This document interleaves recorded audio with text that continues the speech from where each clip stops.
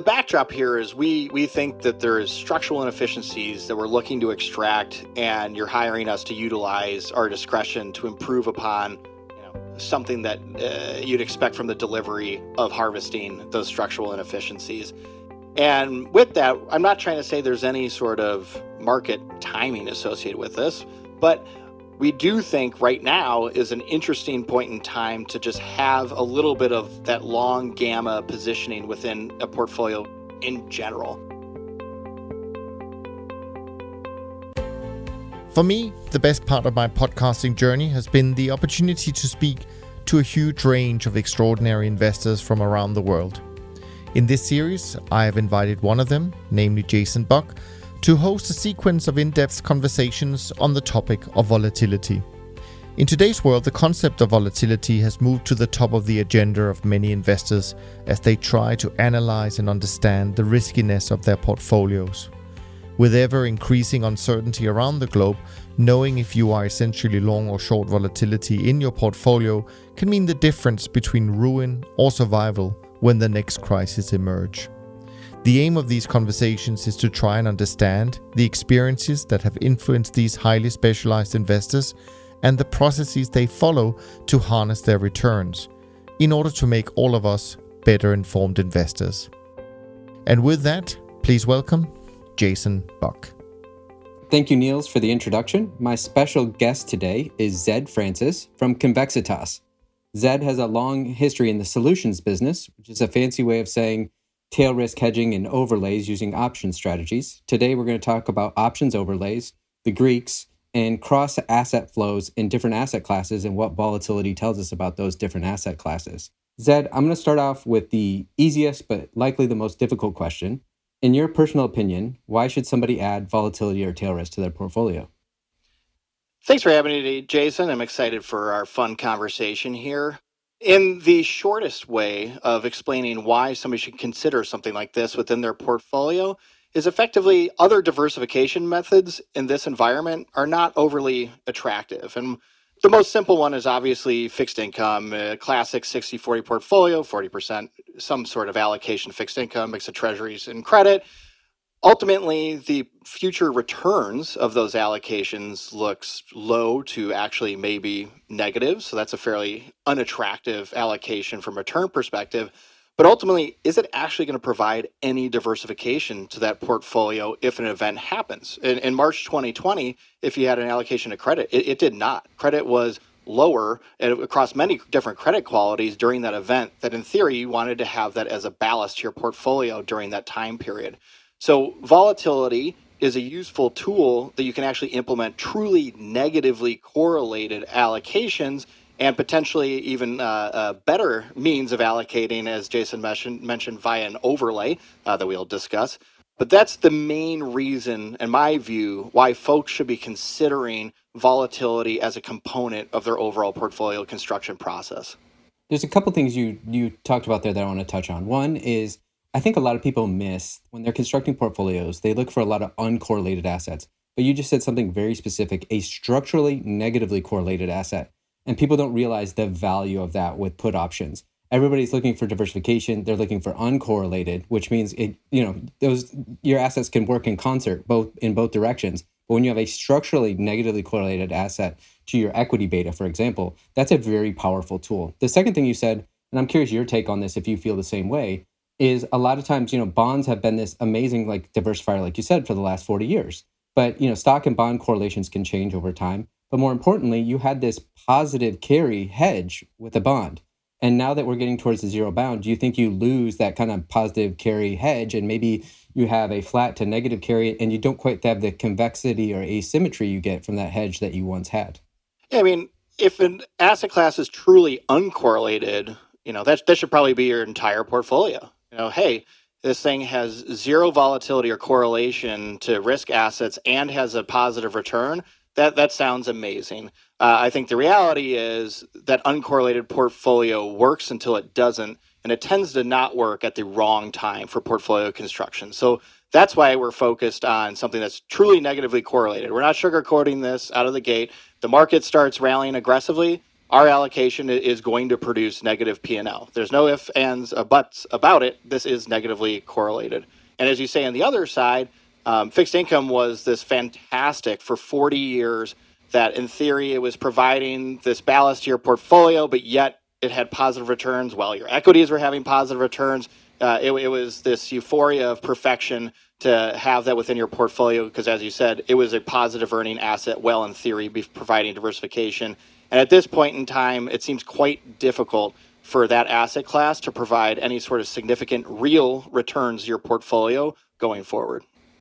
So I want to get into, the basics of the options Greeks, but the way I know you think about it is you basically have, at oversimplification, you have three trading levers. You have delta, vega, and gamma. Can you kind of break those down for the audience of what those are and why those are your three trading levers? Yeah, I mean, the main components to the prices of any sort of options are those three levers. And ultimately, in order, the most valuable one or the most, what lever is going to drive the price of options the most is the directional one. It's the delta. It's do you have a directional view? Do you think the market's going up or down? And ultimately, that's going to be the greatest component to feed into the price of that option. The second most likely lever that's going to drive the pricing of options is your view on movement. Do you think the market's going to move a lot? Do you think it's going to move very little? And this is over a more short time period, a day, a week, a month. And this is your gamma component. So that's, the Greek that is delivering that expression that what you're looking at. Again, your view, is it going to move a lot or is it going to move a little? And then finally, that vega component, which actually, unless you're trading very specific options, has the kind of least amount of input in the price of the option is vega. And essentially, that's just your view on risk. Do you think that the market is pricing in too little risk right now, or do you think it's pricing in too much risk? And that vega component is isolating essentially that forward risk prediction of the marketplace. The one thing I want to toss in here is the VIX. The VIX is a very useful tool when used appropriately, but for somebody that is in this space and likes to communicate with clients about what we're doing, it's a very painful instrument to have out there. It's easily digestible. Everybody refers to it. Everybody thinks about it, and they think of the VIX as volatility. The VIX essentially is not volatility at all. If you're thinking about those three levers of directional, movement, and risk, and volatility most likely falling more so into that risk component, the VIX is essentially 70% directional, 29% market movement, and only 1% risk. So it tells you very, very little about volatility and much more about your directional view and do you think the market's going to move a lot over the next week. No, I'm glad you pointed that out because I would think that a lot of times people think vega is implied volatility, so it's represented by the VIX. But we're talking about something very specific or different. We're more talking about tenors or time horizons. And when you're trading volatility over shorter duration or tenors, the gamma matters much more. And if you're looking for a long play on volatility, that's where your vega is going to matter more because you're really betting on just the expansion and contraction of vega. Is that a fair oversimplification? No, that's incredibly fair. I want to get into kind of what you guys do at Convexitas, the way you look at overlays.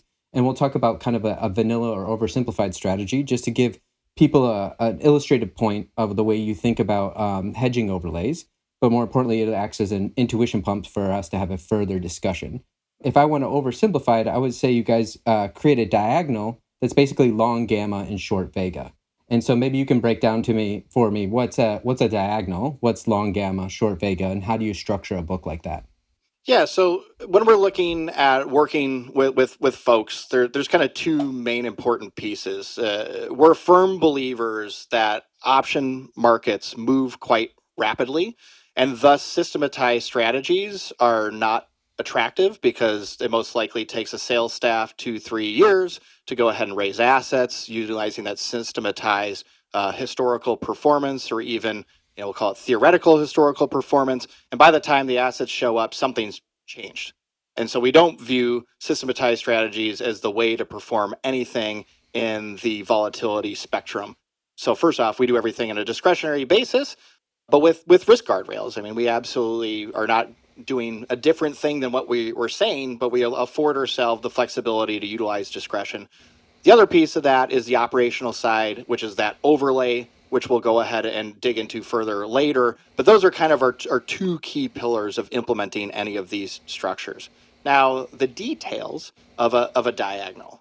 Why are we thinking about implementing strategies using that as our core backdrop? So any of the strategies that we're going to create are first and foremost created around a structural and potentially behavioral, but mostly structural inefficiency that we see in the marketplace that we think is going to be persistent over a long swath of time. And we go ahead and monitor that to make sure that our core implementation is indeed truly taking advantage of inefficiencies in the marketplace.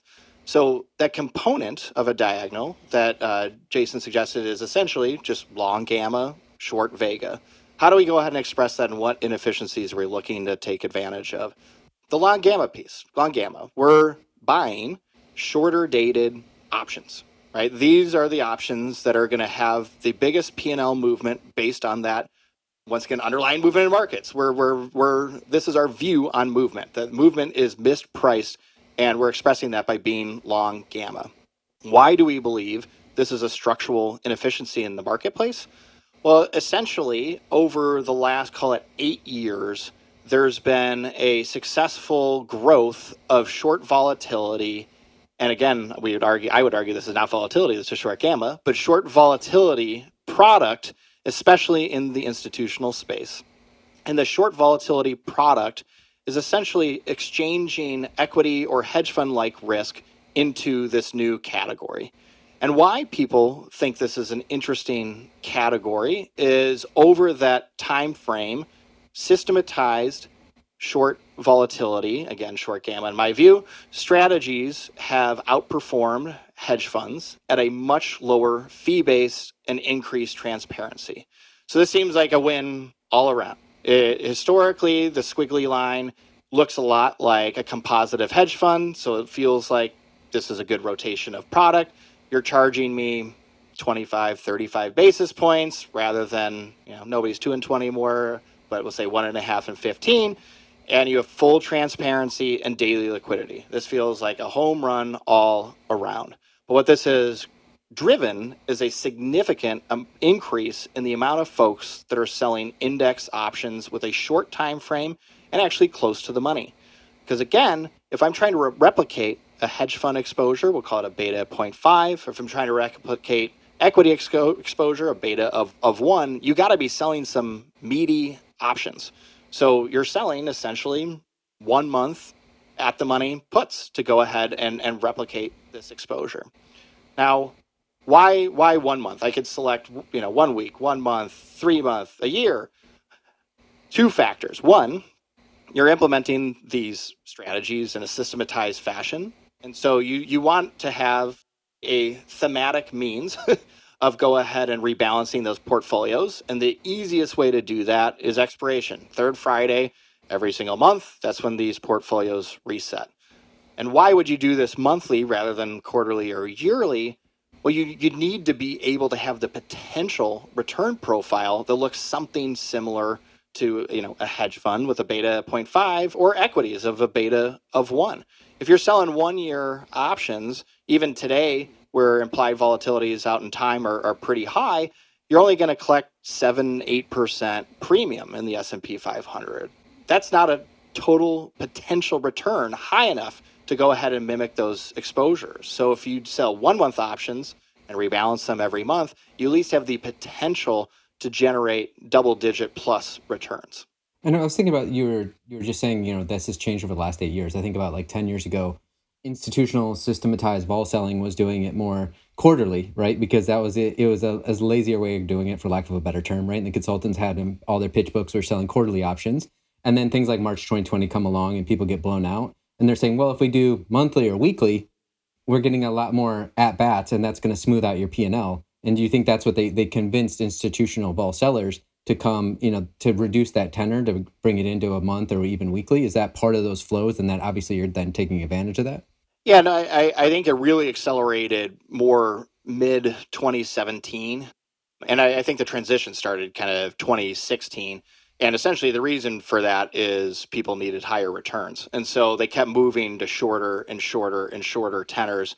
accelerating the, as you say, at bats that you have and the potential returns, not potential risk adjusted returns, potential returns of doing that systematized flow. So I think it really accelerated, call it 4 or 5 years ago, but it's been maintained under a different guise of late that, hey, the risk quadrant, the path quadrant, the shorter the tenor eliminates more of that path dependency situation. So it was originally sold to increase returns and now is being transitioned to, well, you ultimately want something that looks closer to these underlying asset classes that you replaced. And the best way to mimic those asset classes is to reduce that path dependency, which is shortening the tenor. Got it. And then, so this is and we're going to come back to some more specifics on the long gamma side, but then you have a short Vega side of the book to maybe pay for some of that long gamma. So tell me about the short Vega side. Yeah, so the short Vega side is effectively, again, that view on risk. And ultimately, we believe structurally there's things that are causing that view on risk in the future to be too expensive. One of the perpetual ones that we've been seeing is essentially insurance portfolios. They're annuity books. They need to buy true Vega, that risk in the future of market movements. And if you think about it, it makes sense. If you're buying an annuity, they're guaranteeing you cash flows over a long period of time, and they're going to buy a portfolio to support those cash flows that everybody says, hey, the market's going to go up over 30 years. And so ultimately, their biggest risk is path. If they're spending money out every single year in distributions, the path is what ruins that potential of out earning their liabilities over 30 years if we all believe, an actuarial sense that the market's going to go up at those expected rates. So the easiest way for them to protect themselves from that is purchasing Vega. Now, prior to the financial crisis, they purchased this Vega using swaps, variance swaps, which essentially is you're making a little bit of money every day or losing a little bit of money every day on the implied versus realized. We're saying, the swap that they purchased said the market's going to move 1% every day. And instead it only moved, 0.75%. Oh, you lost money for that one day. Vice versa, you're buying 1% daily movement. Hey, it went up 2%. That's a day where you're going to make that daily P&L. But the real meat of the P&L of that product is all those future expectations. It's 10 years out, do we think, oh man, we're going to move a lot more than what was currently priced in? And that's where you're going to get all your P&L, because rather than one day of locking in P&L, if it's a 10-year variance swap, we're talking improvement in price in 2,520 days. That's where the real significance is. That's why it's the Vega is that future risk expectations. And so back in pre-2008, they would purchase 5, 7, 10-year variance swaps to hedge out these portfolios, which once again makes sense. They have 30-year liabilities. They want to have something that involves a limited amount of rebalancing, but also ties into what their liability profile looks like. But this market went away post-2008. It effectively became too intrusive to bank balance sheets to keep this risk on their books, and no natural person to take the other side, especially in that quantity against all these insurers' annuity books. So they had to come up with a new means of best expressing this hedge that they needed for these books. And the way to do that was to go into listed markets. So rather than buying these variance swaps, they're buying Vega in an S&P listed product. And again, they want Vega. They want, future risk changes. They don't want that gamma. They're not trying to protect the daily market movement. It is those long-term expectations of risk changing. So where they're utilizing S&P product to kind of mimic that variance exposure is they're buying 1 year, 18-month, deep out of the money puts. And once they get to 6 months maturity, they kick those puts back out to 18 months, 1 year, new deep out of the money puts. And this is a bit of their treadmill to go ahead and mimic that variance exposure that they once used to get in the swaps market. Now, I'm not saying these insurers are unsophisticated investors. I'm saying quite the opposite. And us as, we'll call it volatility traders, we see what they're purchasing these puts for is too expensive, but we're saying too expensive by 20, 30, 50 basis points, which we view as significant edge. But if you're selling an annuity product, you're probably expecting to get 2.5, maybe even 3% annualized fees for providing that service to consumers. And if for a portion of your book, you're overpaying 20, 30, 50 basis points to go ahead and sell more of that product that you're earning that 2.5, 3% in fees, you're happily overpaying for those puts to go ahead and sell more product. And that's why we believe it's structural. This is persistent. It actually makes sense why these folks would happily, quote unquote, overpay for those puts, because it allows them to continue to sell a high revenue, high margin product to their consumer base.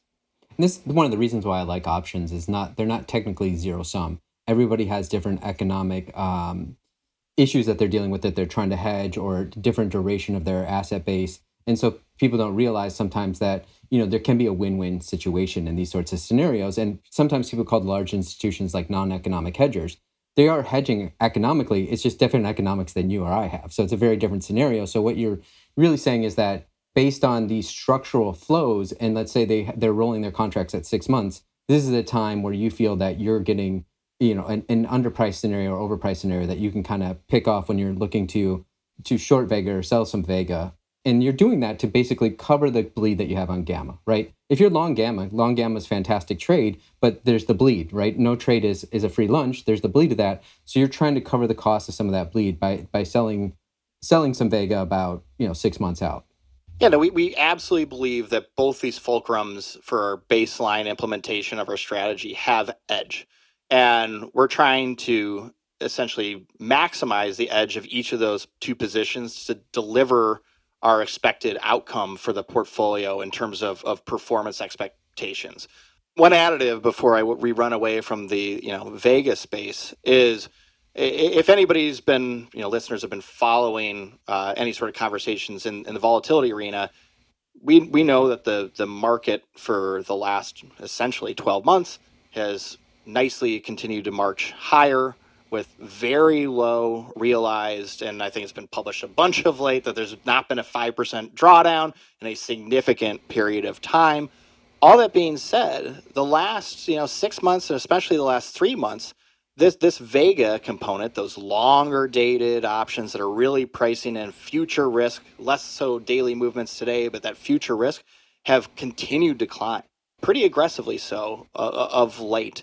And I would say that's a conflict from what we've actually seen in daily movements in the market, that these options are expanding quite aggressively. And I think there's two components that are driving this. One that I'd say, once again, is kind of more in the structural sense, and one that I'll say, gathering from my previous experience of working in a long, short, distressed hedge fund.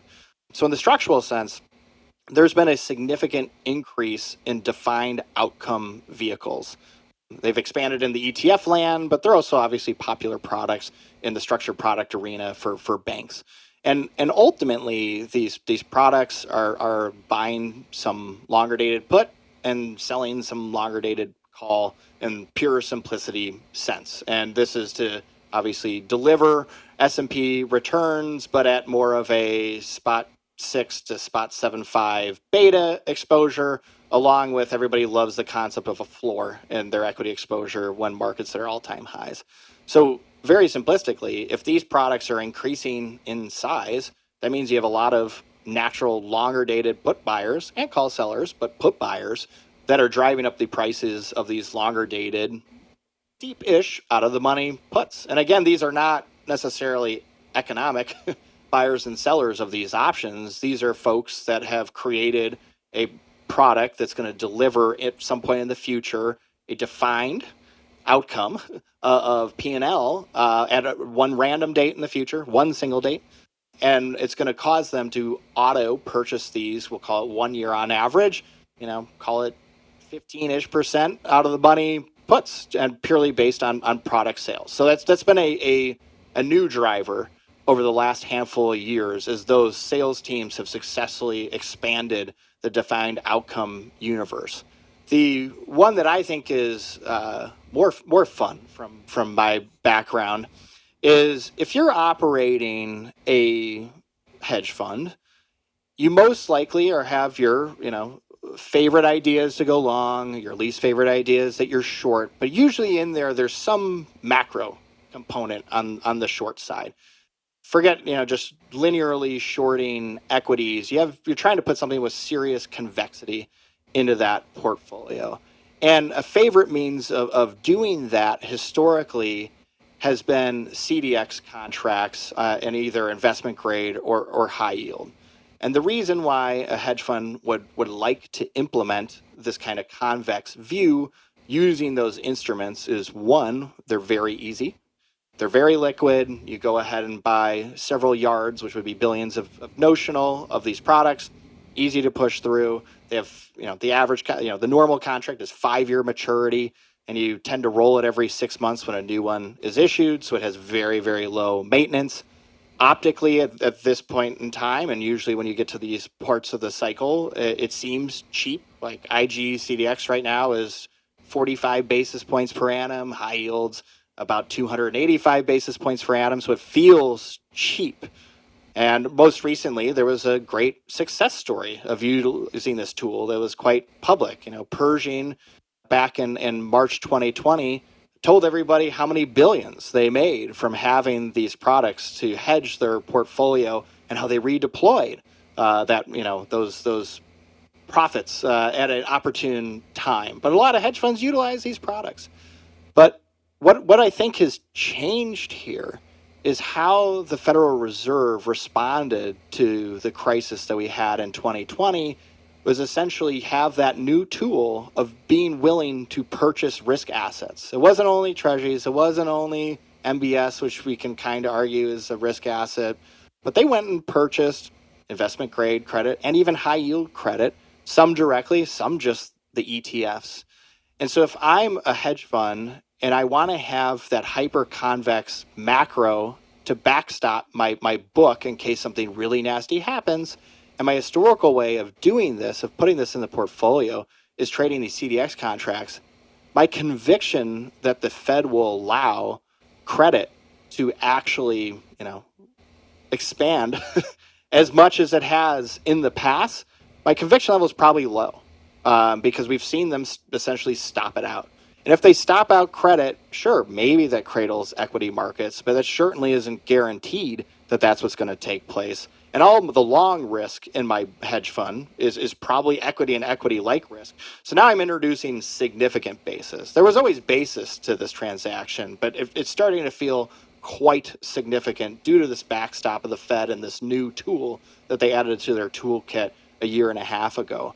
So if I'm looking to replace that credit exposure that has that hyper convexity during a nasty event, and I don't think, again, credit is going to possibly be that tool due to intervention, they're going to use equity markets. And the best way to mimic that exposure that they had prior is S&P 500 product, longer dated options, and deep out of the money, way out of the money options. I'm talking, 1 year out S&P 3,000 strike, 2,500 strike, 2,000 strike. And that's what I believe is actually taking place, is that these hedge funds are adding that hyper-convex macro exposure to their books that they always have done. They're just using a different product because the one that they used to use has lost its conviction that it's going to work due to Fed intervention in the last crisis.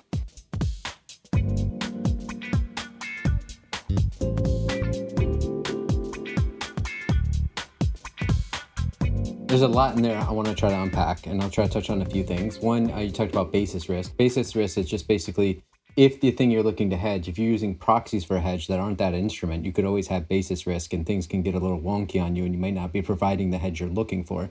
The second thing was Ackman's trade was, some have written it's one of the greatest trades of all times, at least on like a nominal basis, but it was pretty smart. Allegedly, in the beginning of 2020, he was concerned about the market. So instead of, he was going to sell his equity positions down to reduce exposure, but instead, he bought that CDX protection. And, what's interesting is he even admitted he didn't expect it to pay off within the first month. And because it paid off in the first month, he had like a 50x return. But if it had gone on another month and he was paying that premium on that protection, it would have been like a 25x return and subsequently. So if it had lasted months and months, it may not have been quite the convex return that people expected, and he admitted to that, which is fantastic. The other thing, part of that though, is that you and I will maybe get into more of this later. What we also kind of have to agree with, he put on a negatively correlated trade, so that way he didn't have to reduce the notional value of his equity book. Equity sell off, he gets this convex payment out of his hedge, and then he monetizes that to then roll back into his equities at a lower NAV point. And this is part of the issue with solutions or options overlay business that we'll get into, that this is a much better product for you to maintain your long equity beta or your long GDP assets while still protecting yourself. And then the compounding of that over time is what effectively and efficiently compounds portfolios or compounds wealth over time, much more effectively than having maybe uncorrelated assets. The other key thing I want to touch on that you really just pointed out, and you're the first one you've been telling me and others about this privately, and you've been spot on, is everybody's seeing a lot of this buying and leap options, and everybody's like, why is this getting, why nobody really knows why that's happened. And I think you have a great way of attacking it. You think spot on. They're moving from the CDS or CDX trade into these leap options, but as we know, there's no free lunch, and every trade has a pro and con. And if you're just buying 12 to 18 months deep out of the money puts, you have a lot of drift risk. And so if the market goes from here, it goes up another 50%, and then it sells off 50%, well, congratulations, you're not even close to your deltas. I mean, you may be getting a bit of a Vega kicker, but it's not providing the protection you once thought you were buying. Yeah, I'd argue the biggest probable issue with this implementation is, again, because you're trying to buy Vega, which again is that view on risk in the future. Well, if we're already raising the price of that future view on risk when the bad event happens at some point in time, does that future view on risk actually expand? And I would argue that the real probable issue with utilizing these tools that are becoming much more expensive is when you get that 10% correction, there actually isn't a Vega expansion. There's even potentially a Vega contraction as everybody runs to go ahead and monetize that position and say, shoot, I was thinking this was going to be that 10, 20, 50xer, and it was a 3xer. And that was not nearly what I had in my models that was going to support this portfolio. Get the heck out of it. And everybody steamrolls to go ahead and do that at the same time, and you actually get Vega contraction during that event. Now, sure, if March 2020 happens and we violently sell off 35%, these are going to be profitable positions. But in your random 10, 15% leisurely correction, I'm not thinking that these tools are going to actually provide the benefit that everybody is anticipating when they're constructing their portfolio. And just like everything in life, it's the price that you pay, right? Like, just to use some random numbers, let's say Vega's at 10, but it's been getting bid up and is now at, if we had a March 2020 like event, if you were buying at 10, you'd expect it to expand to 100. And so you made a 10x return. But now it's getting bid up so much, you're buying it at 50. And your model's either thinking you're going to get a 10x return because that's what you saw historically. But once again, it's the price you pay. And then the violence of that move, if it's going to materialize, like you said, if Vega is actually going to expand, and then are you going to monetize it? So it's a lot maybe trickier than people realize. And speaking of tricky, I want to go back to the trade we were talking about initially with long gamma, short Vega. The issue is, like we said, when you're buying options, they're a fantastic trade because, as Nancy Davis says, debit card investing, right? You just know what your premium spend is. You can't blow up. So you get those death by 1,000 paper cuts. So to offset that, you can sell a little bit of volatility. You can go short Vega like you were talking about. But now you're bringing in some complexity, right? It's never quite straightforward. Markets can get wonky. You can get pinned to your short Vega side. You can have drift risk. I mean, how do you assess all the risks in your book when you're also selling volatility to help pay for some of that long volatility? Yeah. So again, our foundation is that we really think we're harvesting structural inefficiencies in both of these legs. That said, we're super upfront. This is negatively correlated. Market goes up, you should expect us to lose money. At the same time, we're not sugarcoating it. This is a pain. We're paying every single day to go ahead and get this exposure. So those are the two things that we're fighting as managers. This is definitely pain every day to get this hyper convex exposure. And again, if the market goes up, you should expect us to lose money. This is also why I kind of started with the concept of we don't believe systematized implementation of these strategies works. You have to have discretion to go ahead and implement these strategies correctly.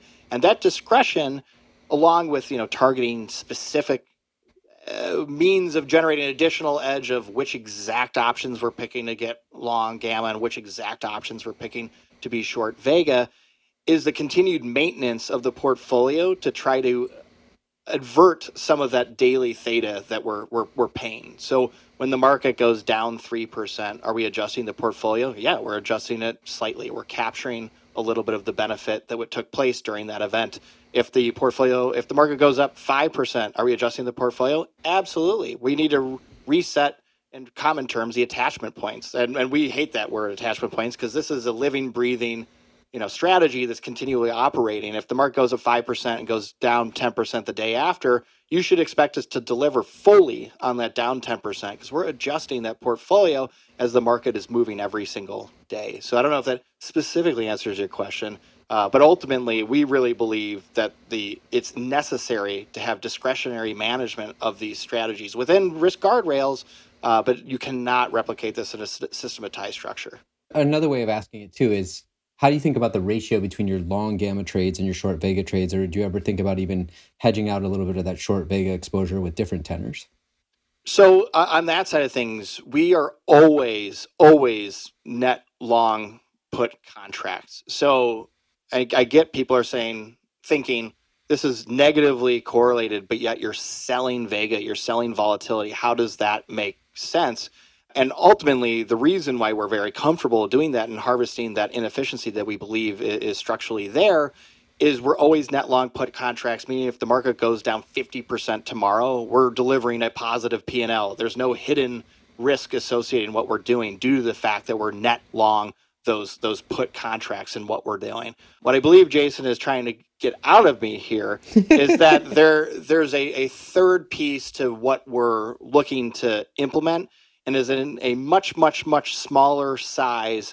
We purchase some true disaster protection within this portfolio, which we'd call it, 12 to 18 month deep out of the money puts. Now, I just spoke 15 minutes about why I think these are incredibly expensive here and what the cause is that for. And this is why we think it's important to operate any of these option strategies in a discretionary fashion. If it were systematized, we would continue to be purchasing full size of these puts that are very expensive here. But because we have that discretionary ability for operating our strategy, we're not doing it in full size. Well, I was really trying to touch on being just that net long puts is the most important piece to that. But also with long gamma, you kind of came up the other day with a Plinko analogy. Do you want to share that with the audience? Yeah. So again, the backdrop here is we think that there is structural inefficiencies that we're looking to extract, and you're hiring us to utilize our discretion to improve upon something that you'd expect from the delivery of harvesting those structural inefficiencies. And with that, I'm not trying to say there's any sort of market timing associated with this, but we do think right now is an interesting point in time to just have a little bit of that long gamma positioning within a portfolio in general. And what Jason's referring to in my Plinko analogy is, I think everybody's seen The Price is Right once or twice in their lives, and one of the games on The Price is Right is Plinko. And Plinko is there's a bunch of stakes in a board, and you're going to drop a puck down the middle. And it's going to rattle around off of all those stakes and then fill out a range of outcomes. Now, if you were to drop, 1,000 of those Plinko chips, what you're going to end up with is essentially a standard distribution. And that's what everybody expects in their portfolio. Now, my argument is we've gone from 1,000 of those stakes that are going to kick around the chip to create that standard distribution to more like 2 of those stakes, which is essentially monetary policy and fiscal policy. Is dominating the fair price of all assets. So if your Plinko board, rather than having 1,000, spikes, and it only has 2, how does that change your expectation? Well, if you're dropping that Plinko chip and the spikes are, we'll call it, a little off center on either side, essentially you just expect it to go right down the middle. Like we're going to get 20 basis point returns every single day, like clockwork. So it's just not hitting any of the spikes. There's only 2 spikes, and it's just threading the needle every single day. But that one day where there's a little bit of spin on that release of that Plinko chip, and it hits one of those spikes, it's going to go everywhere. And that doesn't necessarily mean down. It could be up 5%. It could be down 5%. But essentially, we've removed the concept of a normalized distribution, and what you should be expecting is essentially a bunch of nothing going up 10, 20, 30 basis points every single day, threading the needle and dropping right into the center. But when something happens, it's going to be dramatic. And again, either direction. It could be up 5% or it could be down 5%, but there's very little intermittent movement. It's either the perfectly down the middle or haywire. That's good. I like that analogy. But I want to come back and touch on this idea of systematized or fixed spend. This is a bit of a thorn in the side, for lack of a better term, for you and I. We talk about this a lot privately. And there's what I hope everybody's seeing is there's pros and cons to every strategy.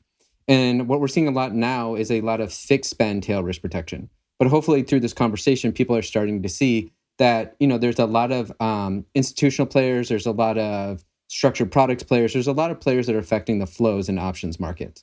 And so therefore, you're going to see a lot of different overpriced or underpriced points in the vol surface. And so even though we're talking on allegedly a very systematized, podcast with trend followers or very systematized products, we view the future as, man plus machine. And so you need a bit of systemification, but you also need a lot of discretion, especially when you have a lot of large hedgers in the space.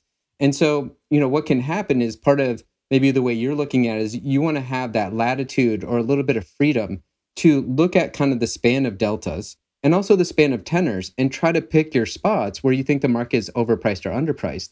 And if you're just doing fixed spend, we talked about fixed spend systemized selling, but if you're doing that on the buying side, the question is, are you overpaying for that protection? Like we just talked about with buying leaps, it's the price you pay. So you may be overpaying and then your model may not be accurate on the convexity of the returns you're seeking. And then more importantly, you may not be attaching that or toggling it to your notional equity beta exposure.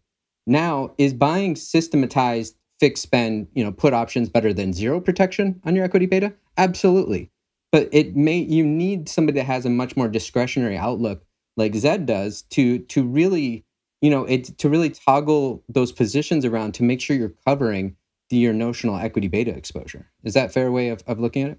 Yeah, I think you could really break it down into why do people like fixed spend strategies? And it's a known quantity. The most I can lose running this program is 2% of my portfolio per annum. Where with something that's discretionary, I have no cap. The market goes up 100% next year, I'm probably going to lose 20%, maybe a little more. And that sounds like an uncapped potential risk. Now, you should be very happy. Your equity portfolio is up 100%. And even if I cost you 20%, you're net up 80. And I think most people would be happy with an 80% return year. But I am uncapped. And again, people like that concept. Why do I think it's a poor way of utilizing your negatively correlated allocation capital, if you will, is one, I think monetization is close to impossible when you have a fixed expend kind of concept. So you're going to buy you're going to spend 1% to buy 6 month out in time puts. And, we're going to do it again for the next 6 months. That's going to be our budget per annum. And what happens if you buy that put and the market goes down 20% tomorrow? What's your plan? Are you going to monetize it? Do you buy a new put? Do you not buy any puts now? You say, hey, that was what I had it there for. You move on.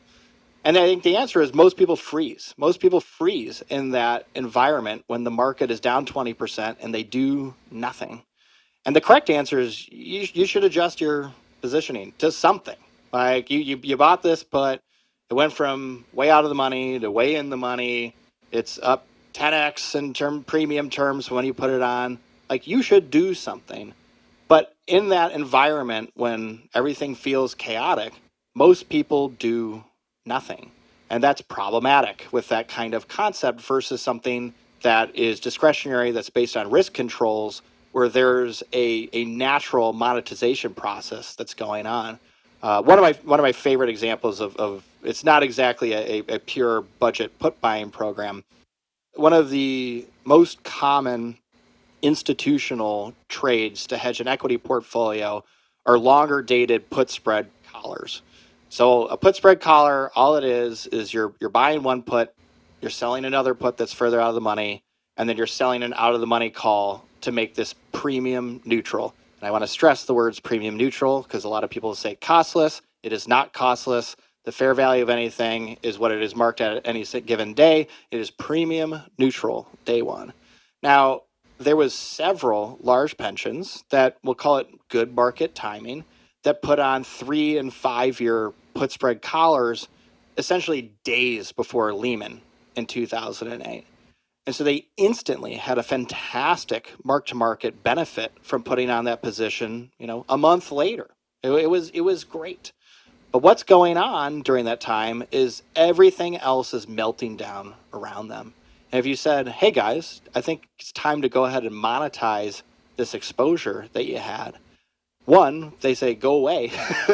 I have so many other fires. Like, I'm happy it's there. I need it to be there if everything goes down another 50. What happens if S&P goes to zero? Like, I need this here. And so they don't monetize it.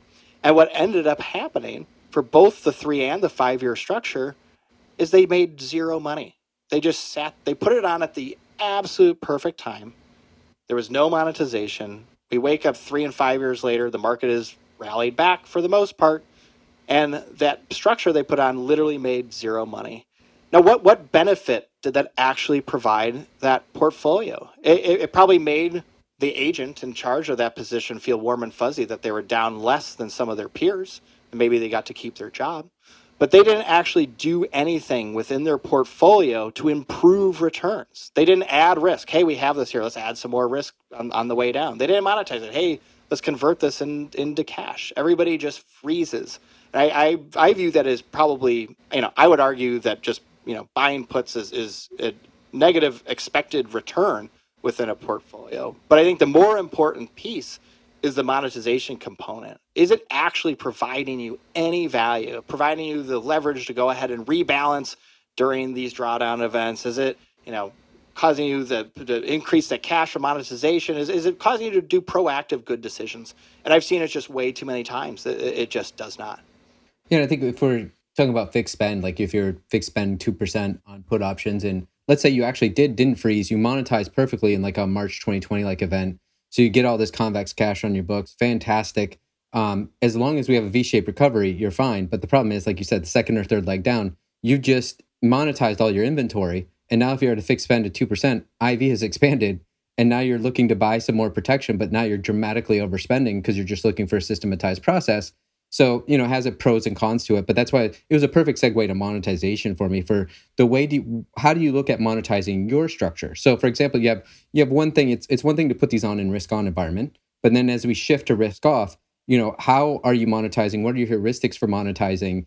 How are then maybe you shifting those 3 trading levers of delta, vega, gamma? Are you shifting the way you're viewing gamma after like a sell off like event? But how are you monetizing until you get to that shift? Yeah, so that's the mix of, yes, it's discretionary, but we have risk guardrails. And our risk guardrails create a big influence on when we're going to monetize structures. And again, our monetization is very different than the concept of on-off switch. We are always on. It is just adjusting that positioning, taking a little bit of the P&L that we've made and putting it in our pockets, but we're still there. We're still there full bore, delivering what we're telling investors that we're going to deliver in all these various scenarios. And how we're able to do that, how we're essentially able to, optically take some chips off the table while still providing the full benefit of what we're saying that we're going to deliver in these environments is due to that long gamma piece. Today, if the market were to go down 1%, you're expecting us to make 20 basis points during that environment. But if tomorrow it goes down another 1%, rather than 20 basis points, we're probably making 33. And if it goes down another 1%, then we start making 50 basis points. That long gamma positioning accelerates our benefit as the market continues to move lower. And it's also true if the market continues to move higher. Again, if the market goes up 1% tomorrow, you're expecting us to lose 20 basis points. If it goes up another 1% the following day, you're only expecting us to lose 15 basis points. It starts decreasing as the market continues to move higher. So it's that long gamma positioning that allows us to, in I would say common lingo, monetize the position while still delivering our expectations during those events. And then if we have like a March 2020 like sell-off, and going into the sell-off, you're long gamma, short Vega, and then obviously risk gets repriced. People panic. People are looking for, insurance after the flood. How do you then reposition the book where you think you can take advantage if we end up in a sustained higher volatility environment, as we phase shift from a low vol to a medium or higher vol environment? So, this is we'll see how we implement it in longer through time, but through a lot of my past experience, the short, Vega component is something that we have discretion around. So we think for all these structural reasons, we should have a core short Vega component within the portfolio, but it's actually not one of our guardrails. We're allowed to flip from short Vega to long Vega expressions. And we believe that the reason why you need to have this flexibility is there's actually a component in the structural sense of these short volatility sellers that compress Vega in the first move lower. Not the second move, only the first move lower. And a simple example of that is if you're hiring somebody to implement that systematized put selling positioning. Once again, we'll just say every expiration, you're selling an at the money put notional 1-to-1, whatever that allocation is. But you allow them, you're paying them an extra 7 basis points versus the very simplistic structure of doing it purely systematically to allow them a marginal amount of discretion. Now, that discretion is going to be limited to you still have to be 1-to-1 notional. You still can only sell puts, but you have the ability to choose different puts rather than that treadmill of selling at the money is every month at expiration. So the market goes down violently. That individual has likely outperformed because they were probably taking advantage of skew and selling something a little bit out of the money versus at the money for their benchmark. They've been moving around a little bit, and they've locked in a 1% outperformance to date to that benchmark environment. And again, if you're only charging 7 basis points more than the vanilla systematized implementation of that strategy, 100 basis points out return when you're charging 7, that's fantastic. Let's turn it off. Let's lock that in and move on with their lives. And the best way for them to go ahead and do that is they sell really, really long dated puts. They're stuck again selling 1-to-1 notional, and they can only sell puts. And the best way to remove that short market movement, that short gamma in that portfolio of selling those monthlies is instead selling that 1-month put, you sell a 1-year put. And taking that inventory from short 1 month and moving it out to a year changes that profile. Rather than selling market movement, rather than selling gamma, now you're selling that view on risk. You're selling Vega. You're selling longer dated options. And this is why we believe this is going to structurally happen essentially every time on that first move lower, key first move lower. So December 2018, you had an environment where the market was moving quite rapidly and quite rapidly lower, but you actually saw longer dated fixed strike option prices fall during that event. So this is an opportunity to flip from a short Vega expression to a long Vega expression. Now, that was a bad decision. We instantly rebounded in January 2019, but it seemed like a mispricing and risk. We're moving a lot. We're moving lower quickly, but yet longer dated Vega is not expanding. It's time to flip that core positioning within that portfolio.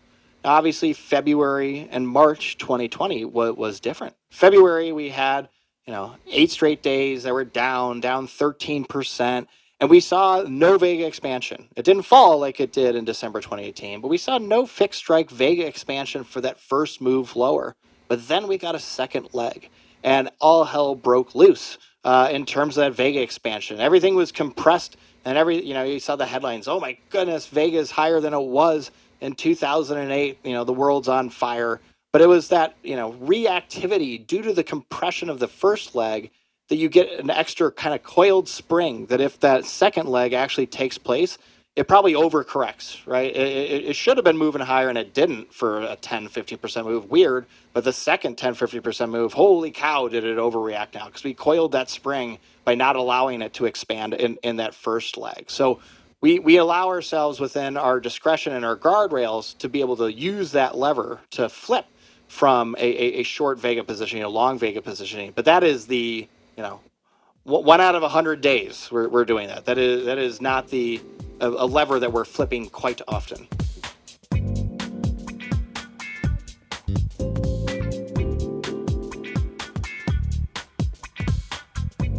Another thing I want to quickly point out, there's no good proxies or benchmarks for what we do, but you kept mentioning fixed strike volatility.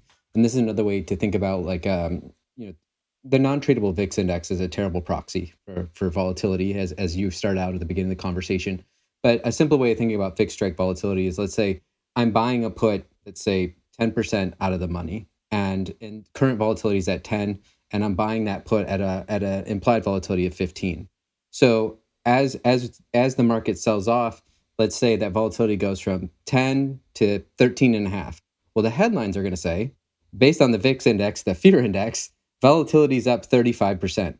Well, let's say that on that fixed strike put that you bought 10% of the money, the volatility has actually gone down from 15 to 13 and a half. So you're actually losing money, even though it's getting closer to your delta. And I think that's the thing that people a lot of miss. Once again, it's what's the price you pay. And so, VIX index gives us maybe a proxy for today's volatility, but it's not telling you what is the price you paid for something, and has vol moved in any sort of direction from the price you paid for that implied volatility. Is there another way or a better analogy you have for fixed strike vol? Or? No, I mean, that's a bit of why I said the VIX is 70% directional, 29% kind of the gamma space, and only 1% volatility. It's that exact portion of it doesn't actually tell you what's happening to the underlying S&P 500 options, either expansion or contraction in that implied volatility of that option, essentially at all. And even that piece, if volatility of those options is moving wildly, that's going to be the smallest piece of the price movement of VIX. The bigger movement is always going to be that delta component, the directional side of things. So I think you sum it up quite nicely, that essentially VIX is floating, it's rolling up and down to referencing all these various underlying options, where what you're really buying when you think of 90% of vol trades is the implied volatility of an actual option, the fixed strike, and it's very, very different, and they tell you very different messages in different environments. In the last few years, it's become fashionable to maybe talk about, is vol an asset class, or is volatility the only asset class? I actually want to talk about something different that I think gets rarely talked about in our industry. And that's, I think, almost like another asset class, is capital efficiency or overlays. And so maybe I will give a quick shout out to your co-founder, Devin Anderson, who's probably in a cave coding somewhere in Connecticut right now, because you guys are always trying to figure out how to really help clients with their capital efficient overlays in their individual accounts. And so what's really great about what you guys create with this capital efficient overlays is the idea is, look, you're holding a long equity beta book, or let's just say a long GDP book. You guys can come into on their system and provide all of these overlay option strategies, so they don't have to de-risk or de-lever their equity beta. So like a lot of people are looking at 60-40 portfolios, right? But as like Mark Spitznagel talked about, now maybe you can hold 97% long equity beta. As long as you have a put option overlay strategy, you can be more comfortably long equity beta and be able to sleep at night. Now, the issue is people go, well, as you referenced many times, this is maybe a negative carry position, right? But you have a structural negative correlation. And those two combined over time, when you're rebalancing those sell-offs, leads to much higher compounding of wealth because you're reducing the volatility tax. But if I'm being fair, the knock on it is we have very little data points. These sell-offs are large sell-offs are fairly infrequent. So people don't believe that you may be compounding to a higher terminal wealth over time. So I'm curious to how you think about those capital efficient overlays, and more importantly, providing that liquidity we need in a sell-off, so then you can be rebalancing and buying more equity at a lower NAV point. Yeah, so I think there's 5 key factors for the standard investor for why doing these types of strategies via an overlay is important. First one that you touched on is capital efficiency. If you had $10 million S&P 500 and you wanted to add this to your portfolio, I don't need any cash. It is your $10 million of S&P 500 that's collateralizing everything I'm doing. So in a fully funded structure, you need to find cash somewhere to give it to that investor. With me, it's capital efficient. You can just go ahead and utilize my services supported by your current asset portfolio. Once you have that piece, it actually allows you to size things appropriately. If you have to allocate cash to someone, it's hard to make it more than a 2, 3, 5% of that portfolio. And because of that, you probably actually don't allocate enough to it, right? You have that they view this, dead money sitting over here. It's only going to pay off once every 10 years, so on and so forth. And so when it pays off that 10 years, you're like, oh, that 3% allocation made 5%. Cool. The rest of my portfolio is down 40. That didn't really do a ton for me. You're happy you had it, but it really didn't do much for you. Where in an overlay, if you had $10 million of S&P 500, you can overlay the full $10 million and expect a significant benefit during those events, which then transitions into that portfolio construction side. If you can size it appropriately, you don't need to be 60-40 anymore. You can be 100% risk assets and have the overlay go ahead and be that negatively correlated ballast to your portfolio. So it's twofold. It allows you to size appropriately to make sure you get enough value out of it when the bad things happen, but it allows you to change your portfolio construction today. You can be more risk on today. And so the third thing I always talk about is transparency. If you're really going to lean into this in your portfolio, I'm actually going to go from $10 million of S&P 500 to $20 million of S&P 500. So you're there. You need that transparency. You need to be able to see what the heck we're doing. And so you have that comfortability to go ahead and increase that positioning, which is, again, incredibly important. The fourth factor that I always talk about is taxes. If you are going to go ahead and reallocate from your current portfolio to some new structure, even if it's the greatest thing in the world, you most likely, your $10 million of S&P 500 as a cost basis, much, much lower than today. And so the friction of moving from what you currently have into this new structure, even if it's the greatest thing on the planet, is problematic. It's a big loss, big friction to the tax man that's going to take place in that rebalancing event. And an overlay allows you to adjust that risk exposure within your portfolio without creating a day one tax event. And then the fifth thing, which is the most important thing by far, is liquidity. When you're doing things via an overlay and the nasty event happens and we're producing, knock on wood, the returns that we're hopefully going to provide in that environment, those returns are unencumbered cash directly into your portfolio that are accessible instantly. And this means that when you're in that third week of March 2020 and you see a pile of cash in your portfolio, rather than freezing like most other investors, doing nothing, being scared and hiding under your rock, you're being proactive. You're using this cash to facilitate capital calls for your private equity investments. Using this cash to continue to facilitate your lifestyle. You're not becoming a forced seller of assets to pay your mortgage or whatever other needed cash outflows that you have every single day. And even in the large corrections where we're producing hopefully a significant amount of cash, it allows you to be proactive.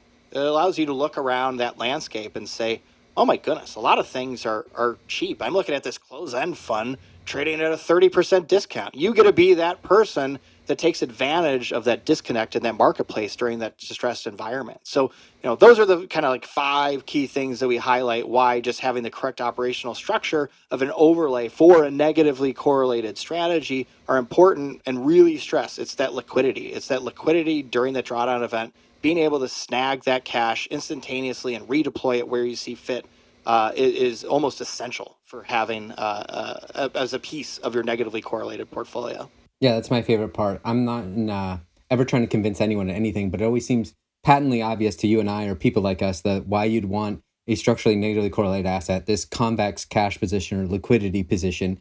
But people that think they just don't want a negative line item in their portfolio, they tend not to get it. But I think it's what you tend to start to get it as you live longer and all of these liquidity events happen. And you feel the pain and you're in the fetal position on the floor instead of having a lot of liquidity where, like you said, you can keep your wits about you. And you can extend it even beyond markets, right? You may be able to continue to make payroll. You may be able to buy up your competitors for pennies on the dollar. You may be able to buy up real estate for pennies on the dollar. You can be much more opportunistic.